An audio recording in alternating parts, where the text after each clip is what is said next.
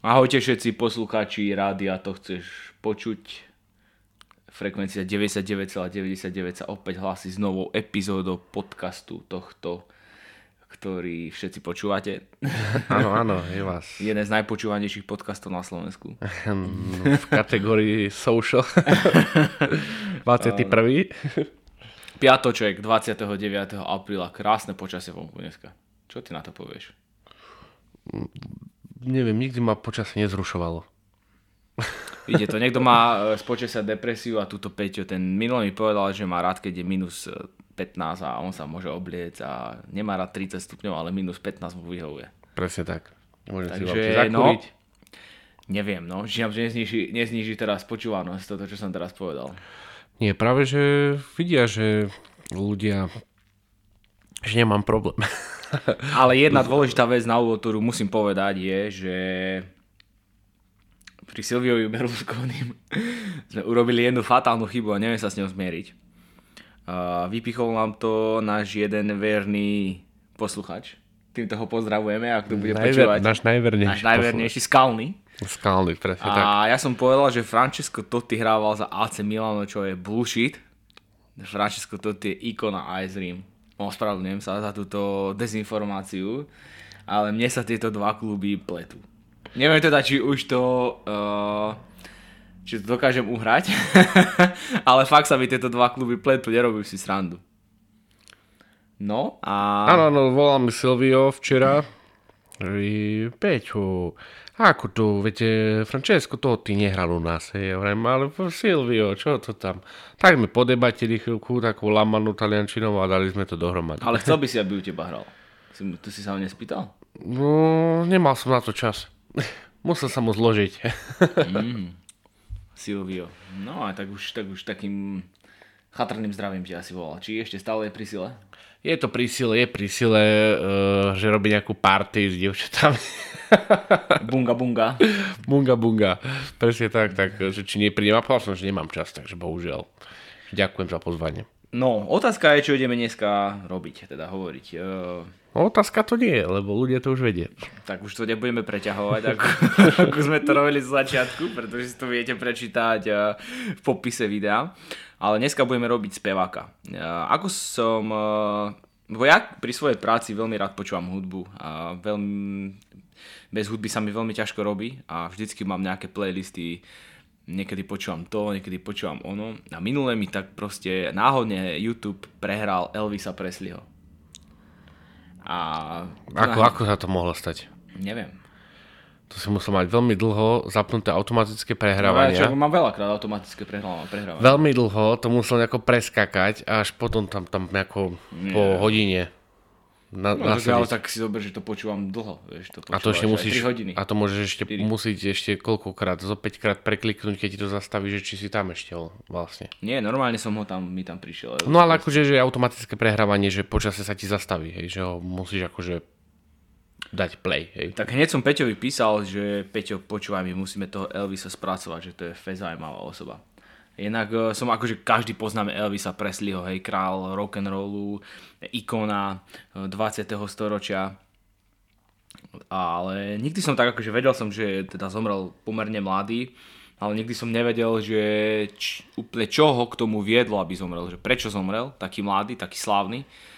No a som si povedal, že bolo by dobre možno to trošku naštudovať a priniesť našim poslucháčom, že o čo tam šlo, ako sa vlastne dostal k tej obrovskej sláve, ktorú on mal.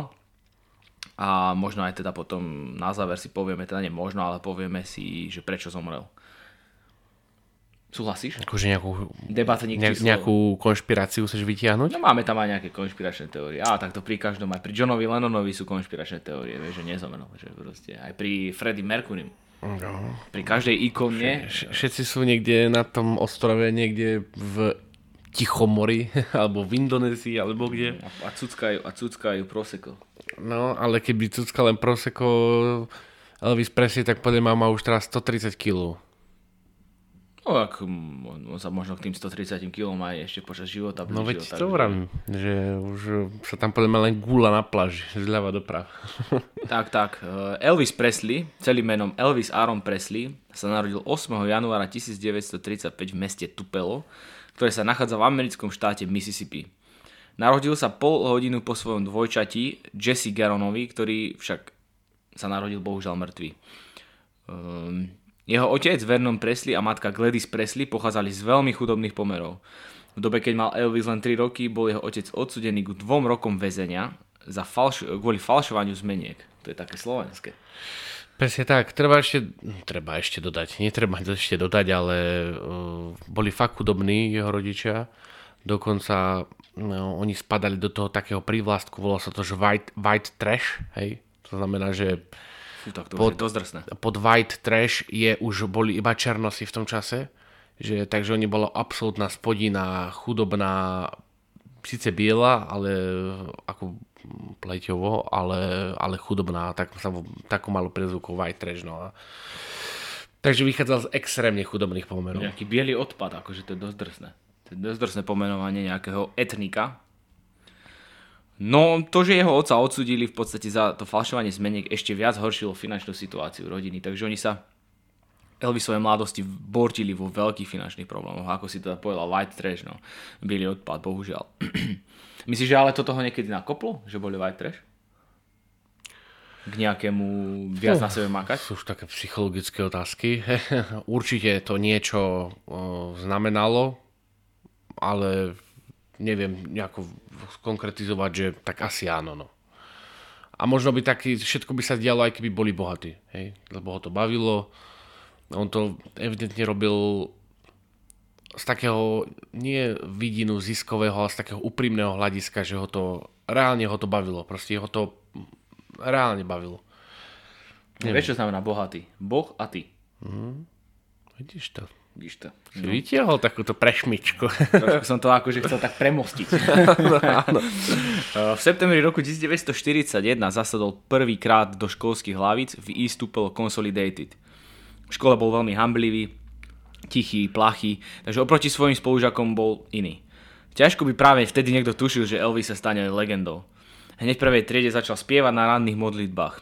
Pri jednej z nich spieval pieseň Old Shep od amerického speváka Red Fooleyho a urobil obrovský dojem na svoju učiteľku, vďaka čomu sa prihlásil do spevackej súťaže, ktorá sa konala 3. oktobra 1945 na veľtrhu v Mississippi v americkej Alabame.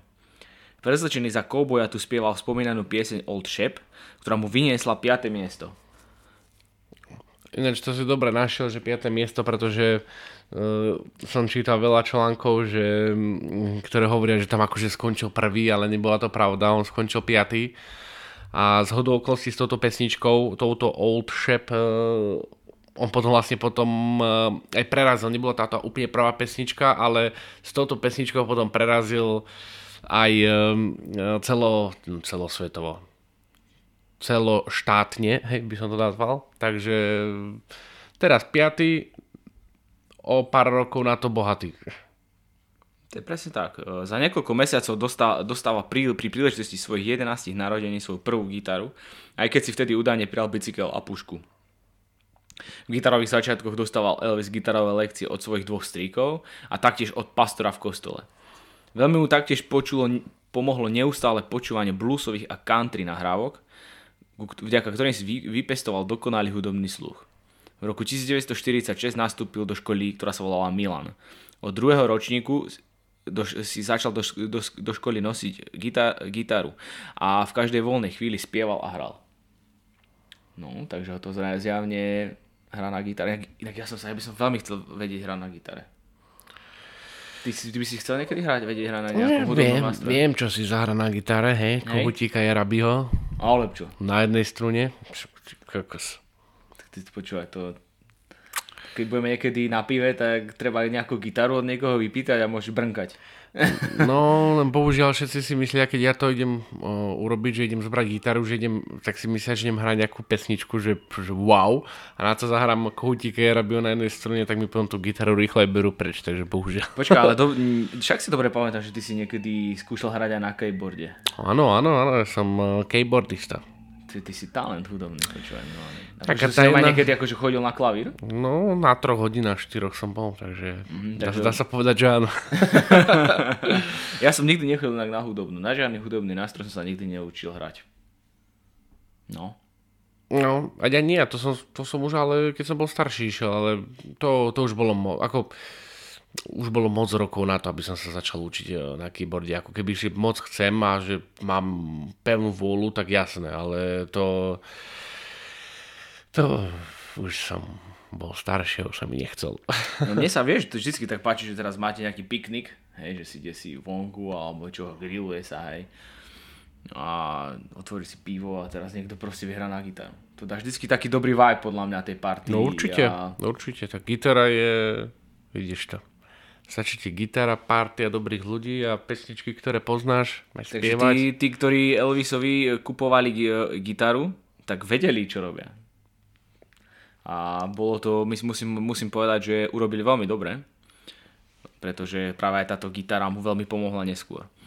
V novembri 1948 sa Presley rodina presťahovala do mesta Memphis v Tennessee. Elvis tu nastúpil na strednú školu Elsie Humes. No Elvis bol stále veľmi pláchym chlapcom, ktorý bol veľmi naviazaný na svoju matku a stal sa na škole terčom šikany a posmeškov. Začiatky jeho speváckej kariéry boli ovplyvnené náboženskými piesňami, pretože ako sám Elvis raz uviedol, iný žáner mladosti ani nepoznal. Veľkým vzorom bol pre Elvisa spevák Jake Hess, ktorý podstatným spôsobom ovplyvnil štýl jeho spevu. V týchto chvíľach bol Elvis do muziky doslova zamilovaný, hudba pre neho znamenala doslova všetko. Hodiny trávil v hudobných obchodoch počúvaním jukeboxov, na gospelových koncertoch bol taktiež várený pečený, avšak čo bolo pre neho kľúčové, do jeho života začalo postupne prenikať aj klasické memphiské blues. Jeho budúcu tvorbu poznamenal hlavne legendárny americký bluesový spevák a gitarista B.B. King, ktorý neskôr spomínal na dlhé dni, kedy ho Elvis neustále počúval. Zaujímavosťou je taktiež to, že Elvis nikdy nepoznal noty, ale vďaka svojmu citu pre muziku zvládol odpočúvať a pretvoriť si piesne k svojmu obrazu. Toto je akože, ja som toto veľakrát počul, akože ja mám veľmi rád muziku, ja počúvam skoro stále hudbu, naozaj. Mama mi hovorí dokonca, že ohluchnem raz. No, dúfam, že nie. Ale veľmi často počúvam hudbu a aj keď si idem do obchodu peši, povedzme, tak ja už aj neviem, kratšie asi bez hudby. Je to pre mňa ťažké. Ale to som tým chcel povedať, že akože napočúval som už toľko pesničiek kaďakých od vymyslu sveta a nemyslím si, že proste mám nejaký hudobný sluch, vieš, že by som teraz vedel na základe toho niečo zahrať. Povedzme na gitare. No tam sa tí odborníci presne pozerajú na to, keď nevidíš tie noty, dokonca ich nevieš, ale vieš, ťažko sa to povie, ale vieš, čo tak tie tóny znamenajú a vieš ich potom aj ty pretaviť. Taký istý bol aj Wolfgang Amadeus Mozart. Nehovorím, že on nevedel noty, ale on vedel skladať bez toho, aby počul ten tón. On mal ten tón v hlave. To aj v tom v tom filme o Mozartovi, kde ten jeho, nie že nepriateľ, ale ten dvorný skladateľ toho, by som teraz netrepol, toho čo bol v Rakúsku. Neviem, či Franz Josef, alebo neviem, či to bol zrovna ten, ale by som náhodou netliechal. Nie, či Franz Josef bol neskôr. Nie Franz Josef, ale akože to bol čo, to bol cisár? Cisár, no a tak čo tam Mozart prišiel na požiadanie tohto cisára tam prišiel. No a dvorný skladateľ tam celý deň som skladal takú pesničku a mu tam zahral. No a Mozart prišiel, iba tú pesničku počul a do 2 minút z nej urobil normálne, že by to mohol hrať orchester. Že to ako niekto niečo skladá celý deň a on vedel do minúty to vedel potom zložiť. Takže to sú proste takí ľudia. Majú na to cit. Niekto je športovec, niekto je hudobník. A s tým, že majú na to talent. No, keby sa si venovali niečomu inému, napríklad, ja neviem, predajú ovocia, tak... No, bohe. Ťažko povedať. Ale akože veľakrát aj, keď som niekoho počul, že hrať, tak tiež mi povedal, hej, že som počul hrať dobre človeka na gitaru a povedal, že on nepozná noty, hej, že on hrá na základe akordov. Takže asi to bolo aj v prípade Elvisovom prípade tak, že možno práve na základe nejakého tie akordy počul, vieš, a vedel to. Proste. Ťažko povedať, no už teraz sa ho asi ťažko spýtame. No ale vy sa už asi nie. Mňa zaujímalo na tom tá vec, že ako si povedal, že ho vplyvnilo to memphiské blues a tie gospelové piesne.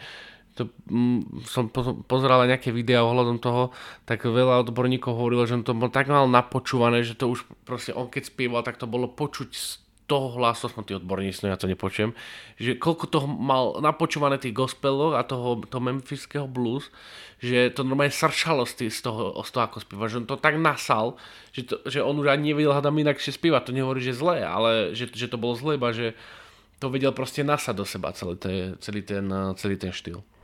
Zaujímavé. Toľko. V roku 1950 začal pravidelne cvičiť hru na gitaru pod vedením Jesse Lee Dansona, kde trénoval spoločne s bratmi Dorseyom a Johnom Barnettovcami, budúcimi priekopníkmi štýlu rockabilly, čo je najranejšia forma rock'n'rollu. Táto skupina mladých hudobníkov začala pravidelne vystupovať v Lauderdale Courts. Už behom štúdia začal budovať svoj štýlový vzhľad, kedy si vlasy tužil olejom a vazelinou.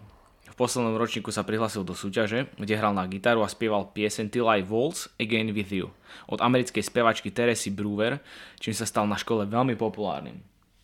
Vy si teraz predstavíš, že teraz by niekto spieval na škole. Akože, že máš prestávku, hej, že napríklad máš spolužiaka a je tam viem si to predstaviť. brnka na gitaru, vieš, veď. Viem si to predstaviť, lebo som to zažil. Hej? No. Ja som takéhoto spolužiaka. Akože, vtedy, keď som ja chodil na základku, tak bolo pár ľudí, ktorí hrali na flauty a ja neviem ešte na čo, ale akože gitaristu sme... Ale meno spolužiaka, no vedel hrať na gitaru, spievať síce nevedel. No akože vedel zaspievať, ale také ten, vieš, keď niekto začne spievať a to hneď vie, že vie spievať, vieš, tak taký nebol, no. Jasné. Vzhľadom k tomu, že sa mu nedostalo žiadneho hudobného vzdelania, všetko sa naučil hlavne neustálym počúvaním svojich obľúbených interpretov, ako boli napríklad Hank Snow, Jake Hess, Roy Acuff, Ernest Tubb, Ted Duffan, Jimmy Rogers, Jimmy Davis a Bob Wills. Taktiež zbožňoval hudbu spevačky Rosetta Tharpe. Mnoho jeho budúcich nahrávok bolo inšpirovaných afroamerickými muzikantmi Arthurom Crudupom a Rufusom Thomasom. V auguste roku 1953... Prepáč, že z týchto všetkých spevákov, ktorých si vymenovala, speváčiek, sa nepoznám ani jedna. Tak to je, akože to sú tí bluesoví speváci. A hlavne sa bavíme, myslím si, že bavíme možno to aj ten rockabilly, vieš. Začiatok 20. storočia. To bol tak stred. No, tak bližšie k začiatku. Ako my ich tu nepoznáme, vieš, ale možno koľko Američanov napríklad nepozná, vieš, čo je tu pre nás slavné. Vieš, to je úplne iný svet, 50, akože neviem koľko štátov. Nepoznajú Duchoňa v Amerike? To ťažko. Tak čiže vieš, toto možno sú tam legendy a u nás ani nevieme, že... Ale napríklad to, čo som hovoril, toho B.B. Kinga, tak B.B. King je aj tu populárny. B.B. King má neviem, určite je jedna skladba jeho, ktorú by si poznal. OK. V auguste roku 1953 sa poprvýkrát ocitol v nahrávacom štúdiu Sun Records v Memphise v Tennessee, ktorý vlastnil hudobný producent Sam Phillips. Prvé z celkových 24 piesní, ktoré tu Elvis nahral, boli My Happiness a That's When Your Heartaches Begin. Sam Phillips hľadal belocha s černovským hlasom, vďaka ktorému by zarobil milióny dolárov. Obrovského Elvisovho talentu si najskôr všimla Samová sekretárka. No tu tak môžeme povedať toľko, že je veľa rozhovorov na YouTube a tento Sam Phillips tam aj v jednom z týchto rozhovorov vystupuje a vraví, že celý čas si všímal, že chodí okolo toho nahrávacieho štúdia Sun Records chodí dodávka, hore-dole. V tom čase myslím si Elvis Presley jazdil na dodávke, ale už keby si nôž priložil ku krku, ti neviem, či robil sťahováka, alebo čo robil, alebo čo si rozvážal, ale robil na dodávke. No a on chodil každý deň okolo toho vydavateľstva Sun Records. No, on to až potom samozrejme zistil, že on nič nevozil tadiaľ. On nemal tadiaľ cestu. On sa vždycky iba odhodlával tam ísť, aby nahral nejakú pesničku. Pretože v tom čase si mohol hockto prísť napríklad do tohto vydavateľstva Sun Records a nahrať si jednu pesničku za $4. Takže on sa len odhodlával, aby tam išiel a tú jednu pesničku si nahral za $4. A tomu potom až povedal, tak jeden čas na tej dodávke tam zastal a tú pesničku si nahral. To je veľmi zaujímavé. Toto som napríklad nepočul. Že, to hovoril konkrétne ten Sam Phillips. Bo toto som konkrétne nepočul, ale tak už sme mali tu na chlapa, ktorý to roztočil na vydavateľstve, svoj biznis plán. Presne tak. A kto to bol? Pamätáš si? No však, bože. Aha, som ťa dostal. Teraz si ma dostal. Richard Branson. Richard, áno, jasné. Sex Pistols. Sid Vicious. No Sam Phillips určite nebol Richard Branson, hej? No ja som, toto ma napadlo teraz úplne od veci, ale musím to povedať, proste, však ideme freestyle. Že minule som čítal rozhovor s Lemmy Kilmister. To bol frontman kapely Motorhead.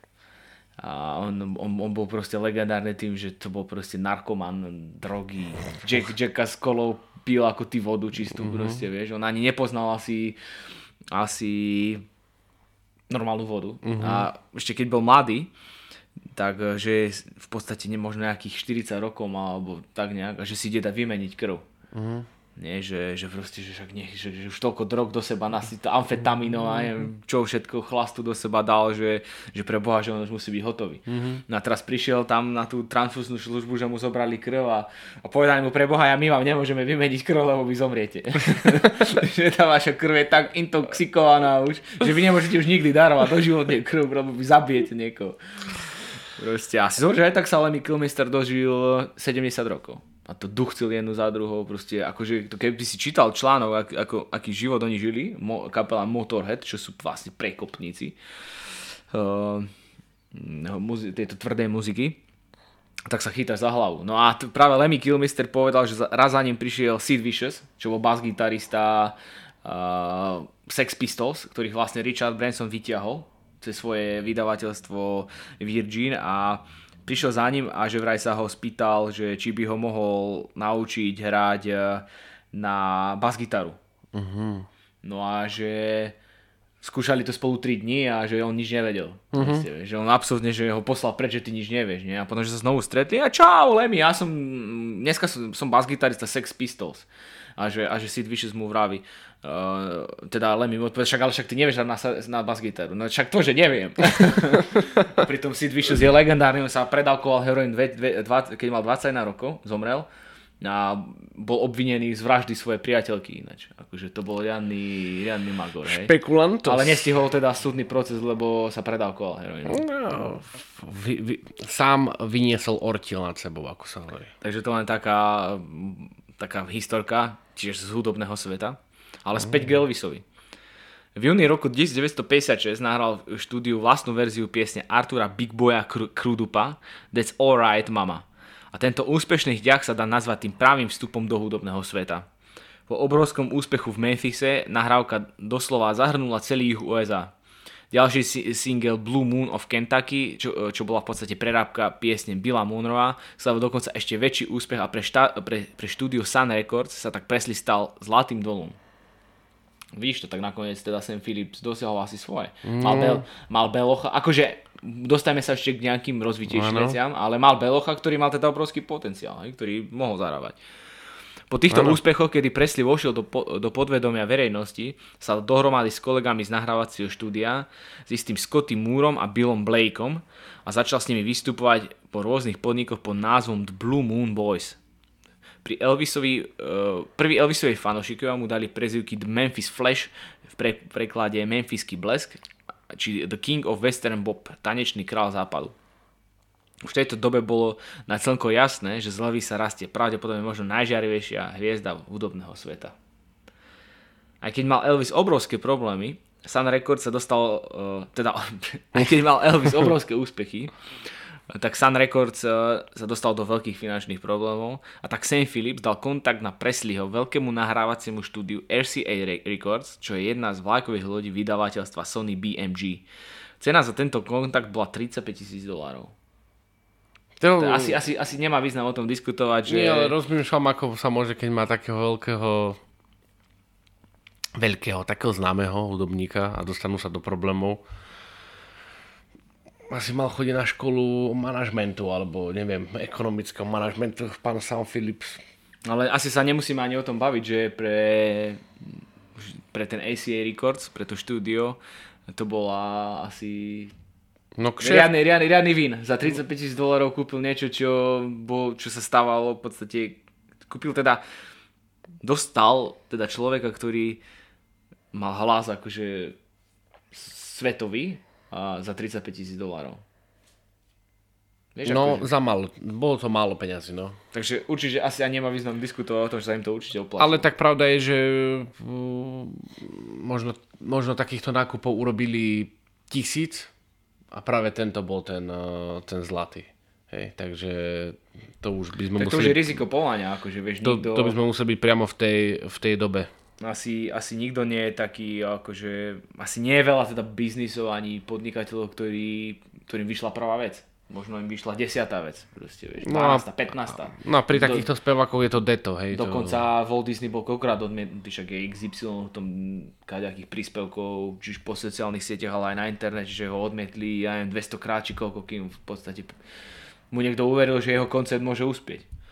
Čiže možno je to častokrát, nie možno, ale je to častokrát o tej vytrvalosti. No a pri týchto muzikantoch je to teda asi, že tam musíš mať na to veľký cit. To teda musíš, lebo niekedy to tam nie je ani len o tom speve, ale častokrát to už nie je o tom speve. Je to samozrejme, ten spev je, že už samozrejmosť, to musíš vedieť, hej? A potom už výzor, to, ak sa správaš, to teraz ľudí zaujíma. Spievajú veľa ľudí. Ale... No, ja by som to nepovedal, ja napríklad spievam vôbec neviem. Ja som nepovedal, že spievať vie veľa ľudí aj ty. Tak ale, že veľa ľudí. Tak no. Akože keď sa bavíme o tom, že sme desi na oslave a príde na to, že spieva dva duby, alebo hej sokoli, tak to bekáme všetci, ale to, že aká je kvalita toho spevu, no. Pálo Habera by ma asi nepochválil. Tak, ale minimálne by ti dal hviezdnu rotu, keď už nič viac. Tak no, by som bol ako ten Giga, ten, vieš, ten... 10.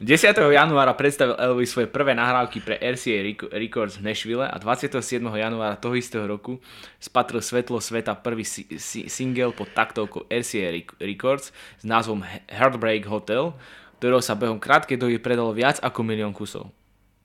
Nasledoval debutový solový album s názvom Elvis Presley, ktoré taktiež obsahoval už zmienený song Heartbreak Hotel. Album sa niesol v duchu country a skončil na prvom mieste najvýznamnejšej popovej hitparády a dokonca tam vydržal aj 10 mesiacov. Teda bola to vtedy najvýznamnejšia a najslávnejšia, taká najväčší benchmark popovej hitparády v Spojených štátoch. V rovnakej dobe sa Elvis objavuje na televíznych obrazovkách najrôznejších televíznych show, ktorých sledovanosť vďaka nemu nadobudla obrovských rozmerov. V roku 1956 taktiež debutuje vo filme, konkrétne muzikálnom westerne Miluj ma nežne. K filmu vznikla aj rovnomenná pieseň, ktorá sa takisto volá Love Me Tender, ktorá ako prvá v histórii zarobila na svojom predaj viac ako $1 000 000. No tak a teraz presne to som nechcel som to hneď na začiatku povedať, keď sme sa bavili o tom, že prestupol za $35,000, tak som nechcel to dopredu hovoriť, keď im presne jedna pesnička vedela zarobiť 1 milión, hej.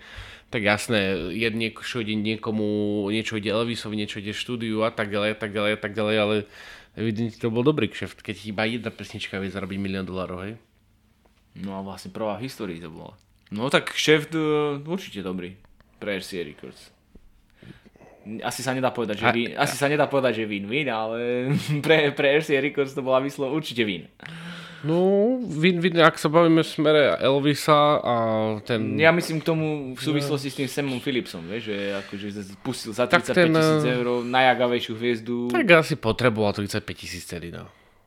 Mu chýbalo. V tomto pre ňom nabitom roku vydal aj svoj druhý album s názvom Elvis, ktorý obsahol hit Old Shep, ktorý spieval Elvis v talentovej súťaži už v roku 1945. Album mal opäť obrovský úspech. No, to je to, čo som presne vravil, že potom niekedy zasa tú pesničku, ktorou skončil na 5. mieste, keď bol malý v tej škole, tak to bola vlastne tá Old Shep. tak vlastne ju potom zaspieval, alebo ju dal spravu v tom albume ako pesničku a veľmi populárna, zase trhala hit parády. Celý rok 1956 vošiel do dejín ako rok Elvisa Presleyho a prestížny magazín Billboard uviedol, že toľko skladieb od jedného speváka sa ešte nikdy neumiestnil v najlepšej stovke. Časopis Wall Street Journal zase uviedol, že obchody spojené s Elvisom zarobili v tej dobe neuveriteľných 22 miliónov dolárov. Akože milión, už nieraz sme to v našom podcaste spomínali, že akože v tej dobe milión bol akože peniaz, hej, že teraz je milión akože, hej, že niektorí to asi tam na Wall Street nosia v pravom vrecku, hej. No, dosť možné, no. Ale vtedy bol milión akože milión. To bolo veľa peňazí. Vtedy si za milión asi si kúpil veľa káv. Alebo mohol si ísť na, No milión, možno myslieť, že to je ako možno teraz 100 miliónov. No, ja by som... Ak nie viacej. Nehádal by som sa. Môže byť. Oproti tomu času. Ináč, ale keď si tak všimneš, tak je tam taká paralela, lebo však mali sme aj Johna Lennona, tak aj Beatles vlastne mali tie popredné priečky v tom prestížnom magazíne Billboard. A tu mi to príde ako vhodné povedať, že neviem, či vieš, ale že Elvis Presley sa kamarátil s Johnom Lennonom. Neviem, či si o tom vedel. Že na verejnosti, keď ich nejaké kamery, alebo boli nejakí novinári, alebo nejaké persony ich zachytili, hej, takže sa vždycky hadali, hej, že mali na verejnosti extrémne výmeny názorov, ale nakoniec si povedali, že oni sa majú radi, pretože oni sa rozumejú. Tak to som napríklad ja vôbec nevedel, že John Lennon sa kamarátil s Elvisom Presleym. No to som ani ja nevedel. Teraz si mi to vlastne objasnil. Taká zaujímavosť pre našich poslucháčov. Z Elvisa sa začínala stavať skutočná hviezda, ktorá stojí za novoznikajúcim hudobným smerom rock'n'rollom a ktorý rozpúta šialenstvo po celých Spojených štátoch. Pretože človek sa nikdy nezavďačí všetkým. Príslušníci čierneho etnika mu vyčítali, že vykrada černovskú hudbu, iní ho zase z nepochopiteľných dôvodov vinili z rasizmu. To je také čudné, nie? Že v podstate ty spievaš, prídeš s niečím, akože máš teda talent, vieš to predať, tú muziku, takže to začne to byť blízke širšiemu etniku ľudí, teda aj belochom a proste černoch príde a nejako ti začne možno závidieť a začne ťa obviňovať totálnych, začne fabulovať totálne. Akože ja nič proti černochom nemám, hej, ako to vôbec neberte prosím vás tak, čo to budete počúvať, že ja teraz kýdam na černochov, alebo nie, že to vôbec nie, ale mi to príde také stupidné trošku. Či? No, všetko vždycky ukáže čas, aj tunak to ukázal čas, presne tak, že to bolo úplne irelevantné a zbytočné.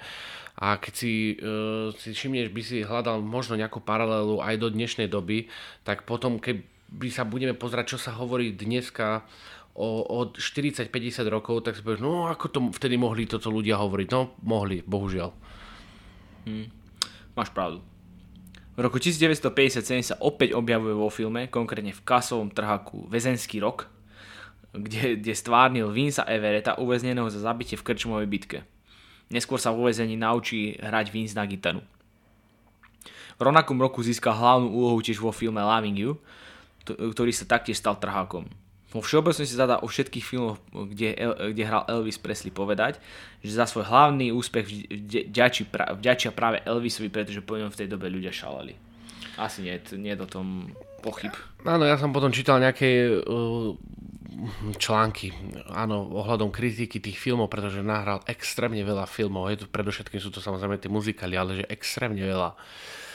A nechcú akože povedať, že to bol nejaké bullshity, to není pravda, akože, ale není to nejaký nejaký filmový lahodný pôžitok. Že pravda je, že ten film predával Elvis Presley. Že keby tam v tom momente toho hlavného nehral Elvis Presley, tak o tom filme nikto nevie. Hej. Takže vedel si Elvis dobre vyberať. Vedel sa dobre predať. Hej. A to sa bavíme, lebo za chvíľku pokračuje taká zaujímavé obdobie. Sa bavíme v tomto momente, kedy teraz sa rozprávame, má 23 rokov. A už si tu spomenul 4 albumy, 3-4 filmy, toto, hento, tamto, toto a má stále len 23 rokov, hej. Akože už bol hviezda, hej. A už bol hviezda, presne tak. Viete si predstaviť, diváci, že v 23 rokoch ste totálne slávni a všetci sa vám vešajú okolo krku? To je asi dosť ťažké.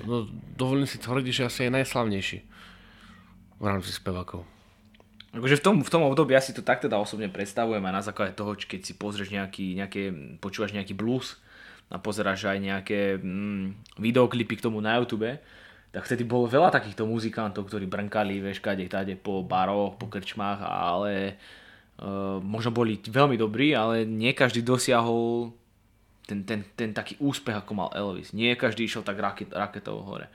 Inak to bolo asi kvôli tomu teda, že mal ten hlas, bez pochyby. A inak to bolo, že možno bola tá spoločnosť hladná. Hej, a Elvis Presley proste využil vlnu. Tak tam musela byť presne kombinácia viacerých vecí, jednak, že má hlas, jednak, že bola spoločnosť hladná, jednak, že sa extravagantne obliekal, teda podľa mňa to bolo aj na tú dobu extravagantne. Zasa čo si, že tam mal tie svoje tanečky, to asi nehovorím, že to predtým nikto nerobil, ale mal, keď si všimneš všetkých dôležitých ľudí z histórie, a zase spomeniem kráľa popu, hej, Michaela Jacksona, tak čo, on vedel tiež tancovať, hej, alebo tými svojimi tancami, moonwalk a neviem čo všetko, tak to sa o ňom hovorí, hej, a to isté Elvisovi Presleymu, že vedel tancovať, hej, extravagantne sa obliekal, extravagantne si robil účesy. No a potom príde do toho kombinácia, že išiel do filmu, hej, ukazoval sa, to ešte predtým nerobili tí speváci, hej. Čiže to bola kombinácia 1 500 000 vecí, ťažil normálne, keď natrafíš na zlatú žilu, hej, alebo neviem čo, a normálne vyťažíš všetko, čo z toho existuje, aby sa dalo vyťažiť, tak to asi urobil Elvis Presley. Nehovorím, že to bolo všetko z jeho hlavy, tak má nejaký manažment za sebou. A tu pôjdeš tu a hotovo. No ale... No tak každá hviezda potrebuje mať za sebou nejakého človeka. Jasné, to ty nedáš. Nejakého manažera, ktorý ho bude organizovať mu aj ten výzor, aj tú výzaž. Tak ale tu už podľa všetkého si stanovil sám, už bolo možno povedali, dobre, tak to môže byť aj. Lebo keď som pozeral tie fotky už, keď mal ešte 18-17 rokov, tak už vtedy sa tak presne tie vlasy si robil, tie tupé, či jak to, neviem, či to môžem tak nazvať. Tupíroval si to. No, také no. Nie, tupíroval, tupé, také taká vonka, no. A gnagelované a vosk a olej, či čo to tak všetko. Takže to on už robil oveľa dávnejšie. Toto sme rozoberali aj pri Johnovi Lennonovi a Beatles, že aj oni mali v podstate toho manažera, ktorý im svojím spôsobom diktoval, ako sa majú obliekať. Áno. Čiže ono to ide ruka v ruke, hej, s tou hviezdou. V roku 1957 vydáva vianočné album Elvis Christmas Album, ktoré obsahuje napríklad vianočnú pieseň Santa Claus is Back in Town, a ktoré sa stalo v USA najpredávanejším vianočným albumom všetkých dôb, a toto prvenstvo drží dodnes. V roku 1957, priatelia, akože tak to je vyše 60 rokov, hej, 65 rokov, to bude tento rok teda, možno, ak bohe kedy ho vydal, ale teda predpokladáme, že niekedy ku Vianociam, a stále na prvom mieste. Tak to je teda... Vo vianočných piesniach. Ako? Vo vianočných. No vo vianočných, ale aj tak proste, vieš, že nepredbehol ho nikto? Prišiel, George Michael tam prišiel, hej. George Michael nepredbehol. Last Christmas. A Mariah Carey? Mariah Carey ho nepredbehol? No nikto ho údajne nepredbehol. Tak ale oni to sú všetko single, nie albumy, nie? Sú to no vlastne, hej, vidíš to? A tak ja, teda, asi to ja nie som špecialista na hudbu, ja neviem, ktorý George Michael, či to mám nejaký vianočný album, alebo v čom to vyšiel, či to vyšiel ako single, to ako už odo mňa nechci, hej. Viem, že áno, Mariah Carey, hej, All I Want on Christmas is You, hej, ale... ale tam to končí, ja neviem, že či to bol nejaký album, takže toto je akože najpredávanejší album vianočný, hej. No môže byť. Možno... Ale hej, není to single, je to album. Čiže teda. Ale aj tak je to obrovský úspech, 65 rokov, ako tu sa nemusíme asi o tom ani baviť. Ale jasné. Po veľkých úspechoch v rokoch 1956 až 1958 prišlo obdobie, kedy musel nastúpiť na vojnu. Predvolanie obdržal už na konci roku 1957, nastúpil ale až v marci v roku 1958, vďaka čomu mohol dokončiť práce na krimi muzikále King Creole. Základné vojenské školenie dostalo vo Fort Hoode v Texase. Behom dvojtýždňového júnového voľna natočil v Nashville celkom 5 skladieb. V auguste mu potom umiera matka, ktorá začala s rastúcou synovou slavou čím ďalej tým viac piť a naberá na váhe. Mala len 46 rokov. Po základnej vojenskej službe bol preložený do nemeckého Friedbergu, kde behom vojenskej služby stretol svoju budúcu ženu Prisilu Beaulieu, Neviem ani, jak sa to číta nejak. ktorá mala vtedy len 14 rokov. Počas vojny začal taktiež robiť karate, ktoré sa mu následne stalo celoživotným krédom. Ináč toto som čítal, že pre neho karate bolo veľmi dôležité. A to by som nikdy nepovedal, mal dokonca niekoľko čiernych pásov. Akože vo viacerých štýloch. Viem, že sa učil štýl Shotokan. Ale toto nebol prvé, čo sa učil. Shotokan. A toho akože začal učiť nejaký sensei významný. A dokonca jeden tréner, nejaký významnejší sensei sa vyjadril, že on sa od Elvisa naučil viacej ako Elvis od neho. Že v podstate mu dal viacej takej pokory Elvis, ako on mu odovzdal tých nejakých skillov bojových umenia. Hej. Mňa to len zaujíma, že išiel na vojenčinu do Nemecka. Tak v tom období asi tak Nemecko, západné Nemecko bol spojenec, vieš. No ale čo tam išli robiť? Aj Bruce Willis sa narodil v Nemecku. No ale a tak teda jeden mal teda jedného senseja a druhý sensej nebol náhodou Mr. Miyagi? To neviem ti povedať. Tých sensejov si nepamätám, ale viem, že jeden sa vyjadril to... Áno, on mal, Elvis mal tri čierne pásy v karate, v tých 3 disciplínach, keby som to mal nejaký spôsob nazvať. Tak toto je jedna z vecí, ktorú dostal v Nemecku, lebo však v Nemecku k tomu prišiel, no a druhá bola tá jeho budúca manželka Priscilla. Prízvisko aj neviem vyslovať, lebo sa mi nechce. Nie je to také krkolomé, no. A to má tiež, to je okolo toho príbehu o tej Priscily 14 rokov. On mal vtedy, ak sa nemýlim, 24, okolo 24 mohol mať, hej. Hore dole, rovačík, hej. Čiže troška rozdiel. No a on sa rozhodol, že ju chce, aj ju prišiel akože za rodičmi, ju teda pýtať, že idú akože do Ameriky, ale oni povedali, že akože dobre, že nemajú s tým problém, že budú spolu, ale najskôr si dokončí školu, hej. No a potom, keď si dokončila školu, tak za ním prišla do Ameriky a chvíľku na to sa aj dali dokopy.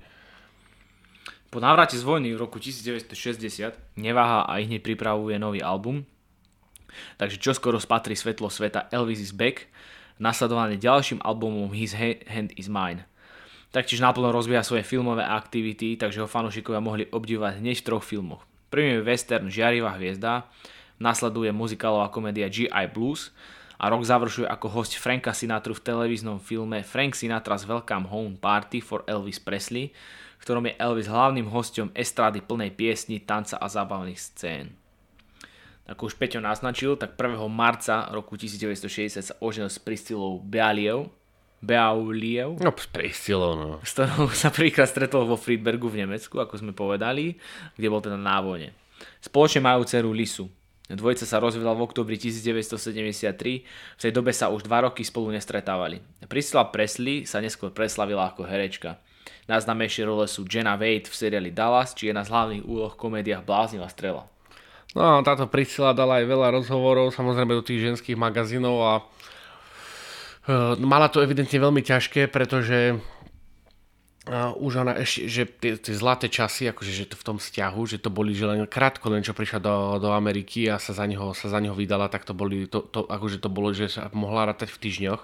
Potom, že to bolo všetko utrpenie, pretože Elvis mal rád party a večierky, no a tam boli nejaké dievčatá a rád ich akože pozeral, že čo majú nové. A tak. No a jej sa to evidentne nepáčilo, ani sa to nepáčilo, ona mohla čušať. No, nemyslím to teraz, že by som bol proti tej ženskej emancipácii, hej. Ale tak vravím, že on jej to kázal, hej. Dokonca vyžadoval o nej, lebo na to hovorila, dokonca vyžadoval, aby chodila dennodenne, aj keď je doma, aj keď mala chodiť namaľovaná. Takže musela byť každý deň namalovaná. No a evidentne viacero vecí, však budeme to asi aj spomínať, ale tak není to tajomstvo, že Elvis mal aj tak rád tiež, čo si popápa nejaké tie tabletky, kadečo, hej. Asi aj čo si nožtekom teda ochutnal. Kadečo tam bolo, hej, takže povieš, ako sa doma aj správal, tak potom to prepuklo proste nejakým spôsobom k tomu rozvodu. Ale vidíš to, v Amerike sa uchytila v seriáli Dallas. No a žije doteraz Priscilla. Stále žije. Takže môže byť spokojná. V roku 1969 vydáva ďalšie dva albumy s názvami From Elvis in Memphis a From Memphis to Vegas, From Vegas to Memphis. Pripisuje si taktiež 3 filmy, ktoré sú ale jeho posledné 3 filmové počiny. Býval ho psanca Jesseho Vadea, stvárnil vo westerne Cowboy a podomového predajcu liekov si zahral v komédii Elvis Trouble s dievčatami. Posledným snímkom v jeho filmovej kariére je potom dráma Change of Habit. Ináč, lebo teraz to povedal v rámci toho filmu, ja som to hľadal, však ono to není niečo, čo sa nedá nájsť, alebo sa nedá domyslieť, ale že ako je Elvis Presley prepojený z Las Vegas. No nejako teda bude. Welcome to Fabulous. No nie, ale viete, jasné, ja som ešte v Las Vegas nebol, ale keď to vidíš v tých všetkých filmoch a keď si pozrieš obrázky, tak je proste Elvis Presley, hej, a aj v tých všetkých filmoch je tam proste Elvis Presley v Las Vegas. Že či nevieš, prečo to bolo, ako nevieš. Jasné, Elvis Presley má strašne veľa vystúpení vo Vegas, takže nejak sa stal asi aj takou ikonou, hej. Ale že či to bolo niečo konkrétne tam, či si to nikdy nedočítal, lebo ja som sa to nikdy nedočítal, že ja neviem, že mal zmluvu, že bude hlavný vystupujúci v Las Vegas alebo niečo také. Neviem ti povedať, toto fakt neviem, to si ma teda to bude asi tými vystúpeniami, ináč to je taký akože fun fact, že Elvis Presley mal za svoj život cez 1000 vystúpení. Všetky ani jeden sa nekonal mimo kontinentu. No. Škoda, že neprišiel teda, no vtedy som ešte ja bol akurát tak, vieš, kde. Bol za pár koncertov, že bolo v Kanade a tak ďalej, čiže preto som bola v rámci kontinentu, hej. Ale všetko v Amerike. Ani jeden v Európe, nikde. Aj tak je legenda po celom svete, vidíš to. Takže...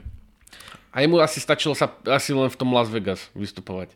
Potom tam buď bola nejaká party, vieš, v nejakom MGM, vieš, Grand Hotel. Ak ešte až tedy stál, asi nie. Ťažko povedať. Ho tam pozvali. Pred Vianocami v roku 1970 sa stretol v Bielom dome s tedajším prezidentom USA Richardom Nixonom. Začiatkom roku 1971 ho The United States Junior Chamber uviedlo ako najvýraznejšieho mladého muža Spojených štátov. Ako prvému umelcovi sa mu podarilo 9. až 11. júna 1972 vypredať 4-krát za sebou Madison Square Garden v New Yorku. Tento rok sa ale taktiež rozchádza so svojou ženou, ktorá má už nový vzťah s karatistom Mikeom Stoneom. Taktiež má novú priateľku aj Elvis, herečku Lindu Diane Thompson. Manželia Presleyovci boli definitívne rozvedení 9.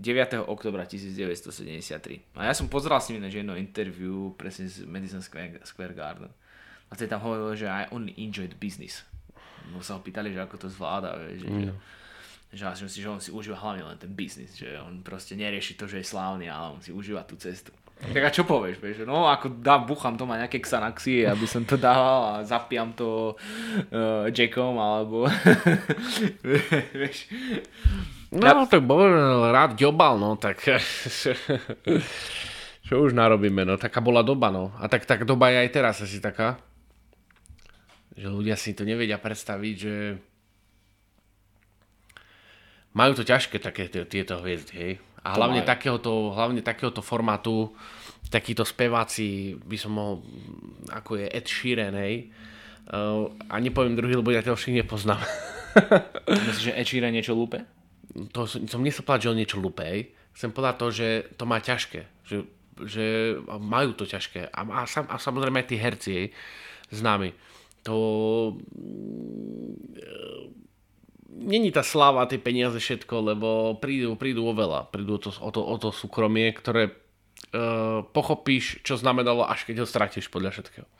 A potom už asi väčšinu cesty späť, aby si ho získal naspäť. Veľmi ťažko. Napriek tomu, že v roku 1973 vznikajú ďalšie dva úspešné štúdiové albumy Elvis a Raised on Rock for All Time's Sake, Elvis sa stáva čoraz viac nešťastný. Dvakrát v tomto roku sa predávkoval barbiturátmi. Pri prvom predávkovaní dokonca skončil v kóme. Ku koncu roku bol taktiež hospitalizovaný kvôli závislosti na meperidine. Aj keď mal v roku 1973 veľké problémy, stihol odohrať úctyhodných 168 koncertov. Napriek tomu, že priberá na váhe, preháňa to s liekmi a nie na tom zdravotne najlepšie, vydáva v roku 1974 album Good Times a podniká ďalšie turné. O rok neskôr vydáva album Promised Land a Today.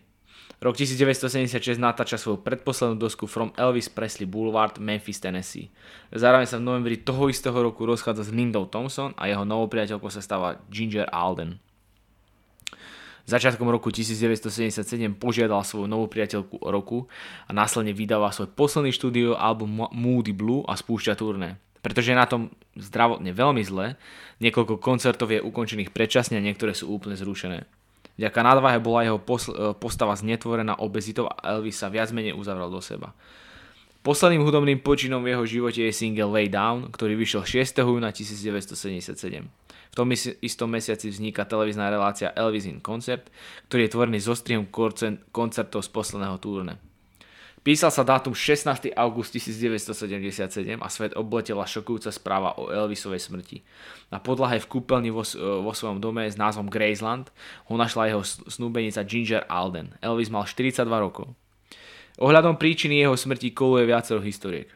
Aj keď si fanúšikovia myslia, že zomrel na predávkovanie drogami, podľa oficiálnej verzie zomrel na srdcový infarkt. Niektoré zdroje uvádzajú, že zomrel na zápchu, iné, že ho zabil kodeín, ktorý mu predpísal jeho zubár. No a podľa niektorých konšpiračných teórií bola dokonca smrť iba fingovaná a Elvis nezomrel. To sme vlastne spomínali na začiatku. Jak nedáme, aby som nespomenul, že víš, to je tam nejaká paralela s tou smrťou jeho matky. Že aj ona začala priberať, piť. Áno. Hej, a vidíš to, on dopadol takisto. No a ako toho sme povedali na začiatku, tak to poviem nakoniec, alebo teda pred koncom. A to je toľko, že ako sme si vraveli, že už 23 rokov bol slávna osobnosť, tak ani nie 20 rokov na to a už je mŕtvý. Zožralo ho to, no. Musíme, asi nie je o tom pochyb, že ho to zožralo. No a k svoje určite prispela aj rozhod s Priscilou, z ktorého sa že vraj nikdy úplne nespamätal. No, tak vieš, to je, že nespamätá, tak to je už také ale pokrytectvo, vieš. Tak nespamätáš sa z rozvodu s Priscilou a pritom robíš všetko preto, aby sa s tebou rozviedol. To je... Tak je to také, akože ja si myslím, že niekto sa proste s nejakým zlomeným srdcom nevie sporiadať celý život.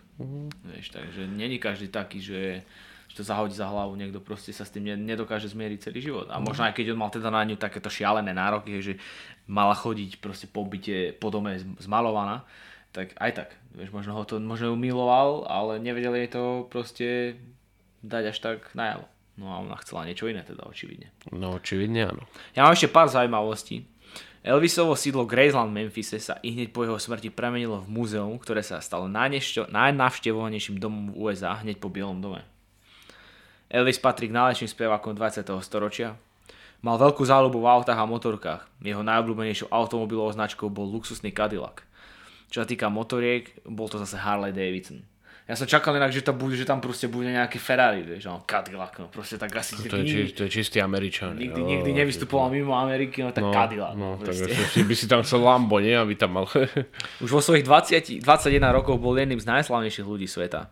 No vidíš. Taktiež má svoju hviezdu na hollywoodskom chodníku slávy, konkrétne na adrese 6777 Hollywood Boulevard.